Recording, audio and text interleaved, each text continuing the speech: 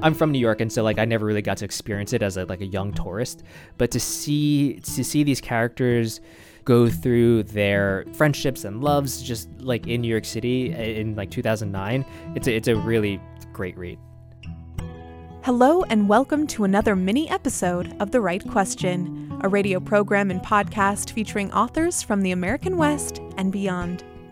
The Right Question is supported in part by Humanities Montana and members of Montana Public Radio, and by the Greater Montana Foundation, encouraging communication on issues, trends, and values of importance to Montanans. I'm Lauren Korn, speaking today with NPR's Andrew Limbong. Andrew is a reporter for NPR's Arts Desk, the host of NPR's Book of the Day podcast, and a frequent host on Life Kit. Andrew, thank you for joining me today. Welcome to The Right Question. Yeah, thanks for having me. I really appreciate it. I appreciate you being here. We are nearing the end of 2023, which means NPR will be releasing its interactive Books We Love compilation. This list is big, right? It's usually between 300 and 400 titles. It can be narrowed down by filters. Are these books collected solely from interviews and reviews that NPR has published over the course of the year, or how is this list put together? So around I think the beginning of autumn, we sent out an email to all our staff and all of our critics and all of that stuff to say like, hey, what books are you excited about? What books have you read? What books have you loved this year? And then we just get like a huge glut. And so when I say NPR staff, it's like literally everybody who like gets hit with that, like all staff. And so like, because I remember recommending books when I was like a production assistant, right? And so we get books, yes, that have been on the air. We, obviously our books coverage is wide, but then we also get a bunch of books that we probably missed, right? We get a bunch of books that we didn't get around to talking to the authors with. We get a bunch of books where like our only coverage is from like member stations and stuff like that. And so I think what I love, I know that that 350 plus number might seem a little daunting. You can filter it down. It's actually a great way for a democratic approach to books and literature, because it's not just like, hear ye, here are the 10 best books of the year that you gotta read, right? But it's a way of inviting people in to find out, like, what are you interested in? Like, let me know what kind of guy you are, and I can find you a book.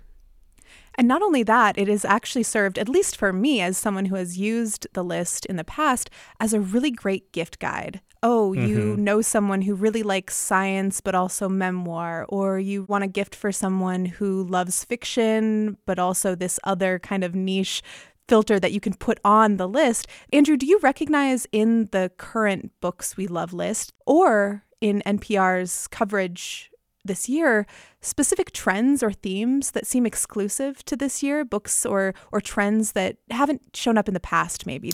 Yeah, I think what's interesting, I know we were talking about using the filters to narrow things down, but when you mainline the raw list and just like look at all the books like in A Clockwork Orange, it's like, wow, look at all these covers, right?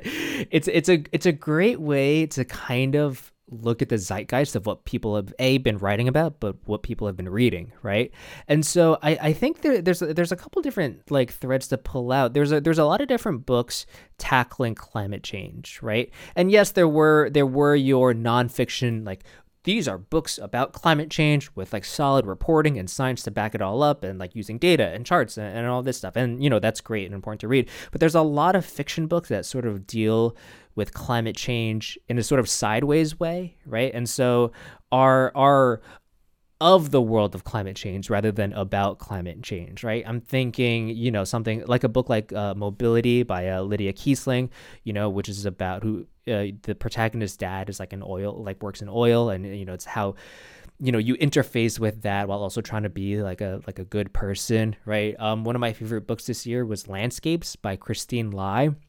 It takes place in a like kind of dystopian near future where the main character is in charge of tending to this manor that is filled with a bunch of art, but it's all like decaying because the world is, ending and not going great. And it's a really thoughtful approach to asking the question of like, why do you care about art when there's like other things pressing going on in the world? It's like the meditation on that. It's really important for people who, consume art regularly to sort of like confront with. There's a lot of there's a lot of just like books about really specific topics. I think that's been really fun. One of them is called is by Hannah Carlson. It's called Pockets: An Intimate History of How We Keep Things Close. It's literally exactly what you think it is. It's a book about pockets, but like, and that might sound like frou-frou or silly, but you know, it's interesting why, like, you just think about like my pockets, you know, pretty much go like 6 inches deep. If like my partner's pockets, her pants, they're kind of fake sometimes, bro. They're like not even real, and it's crazy. It's absurd. Yeah, yeah, it is. And like absurd. what that says about culture and society and things like that, it's really, you know, an eye-opening read. I know that climate change and these super specific topics aren't actually the tags that will be used, but in just thinking about those two ideas, John Valiant's Fire Weather fits both of those, right? We're talking about climate change. We're talking about a super specific moment in history. And that's one thing that I really, really love as a Books We Love user is the joy in finding these overlaps. Yeah. Yeah. And I think you can spend, you know, you can waste the whole workday. Not that I do if my bosses are listening, but you can waste away a whole workday just like clicking random filters and seeing like what comes up, you know? Yeah, absolutely. Andrew, I'm curious about some of your own recommendations or books that you really loved over the past year. Do you have a few favorites that you'd like to recommend to our listeners? One of the books I was really interested in reading was Poverty by America. It's by Matthew Desmond. And it's this look at poverty, obviously, and how we're all like complicit in it. And when I say we, it's not like an ethereal, oh, we as a culture, we as a people are complicit. It's like, no. Everyone who lives like above the poverty line has a sort of vested interest in keeping themselves above it and other people below it. And like his argument, and it's an uncomfortable read, which, you know, and it's a really bracing read, but I think it's ultimately like an important one to just think about why we allow people to live in poverty. I feel like there are a few books out there, or there are a few books every year that really speak specifically to that topic. I know that Stephanie Land's Class is one of those books this year as well. Andrew, I want to move back a little bit from our recommendations, but talk about the fact that, you know, there's 350 books on this Books We Love list. And as you said at the beginning of our conversation, there are so many recommendations that come piling into NPR when that email goes out. How is the list winnowed down? Because I mean, it sounds to me like there are definitely more than 350 that are initially recommended, but only these, you know, 350 plus that are on this list. So what is that process like? It's a lot of kind of long meetings on Zoom looking at Excel spreadsheets. Oh, yeah. You know what I mean? It's not like the sexiest answer, but it's a lot of like data entry and thinking about like what was important, what should we highlight this year, or what are people super excited about? And I think to go back to the you know, democratic theme of this platform is it's like a conversation, right? And so it's like, oh, let's talk about this. It's like, and then you can like sort of like, I think it's important that X book make it, or you know, we don't need this, and so we just like hash it out over the spreadsheets. Yeah, and it's a bloody battle. Yeah, and in that way, then this list is this really interesting marriage of human interaction, not only the user, but all of these very human book recommendations that are being made by NPR staff and AI and the computer. It's this really interesting, again, overlap between the human and, in the case of this app, the non-human, though I know there's plenty of human work that goes on behind the scenes of an app too. Yeah, if you consider, I mean, there are people here who like live in Google spreadsheets and find it a warm and comforting place. I'm not one of those people. Nor am I. Yeah. Yeah.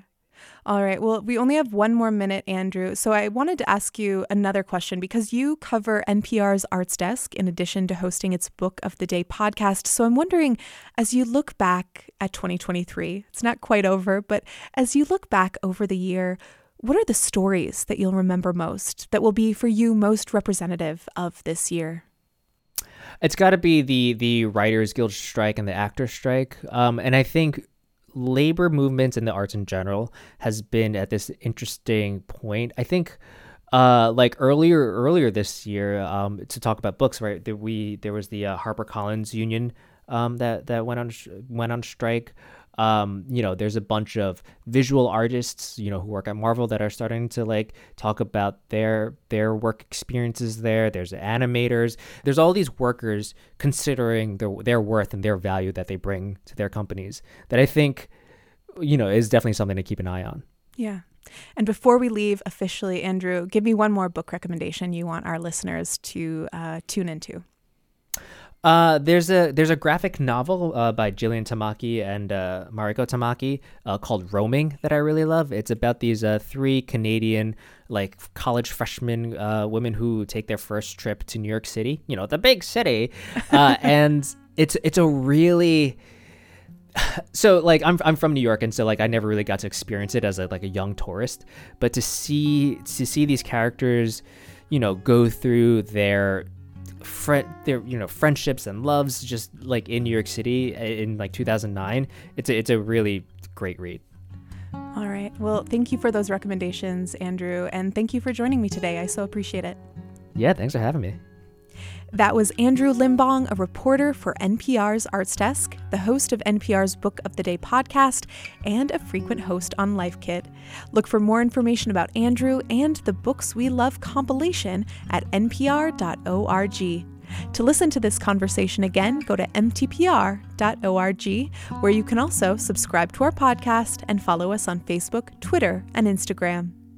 You've been listening to a mini episode of The Right Question. This episode was produced by me. I'm your host, Lauren Korn. Chris Moyles engineered this episode. The artwork for The Right Question was designed by Molly Russell, and our music was written and recorded by John Floridis. Funding for The Right Question is provided by the Greater Montana Foundation, encouraging communication on issues, trends, and values of importance to Montanans. Many thanks to Humanities Montana for supporting this program since 2008, and thank you for listening. The Right Question is a production of Montana Public Radio.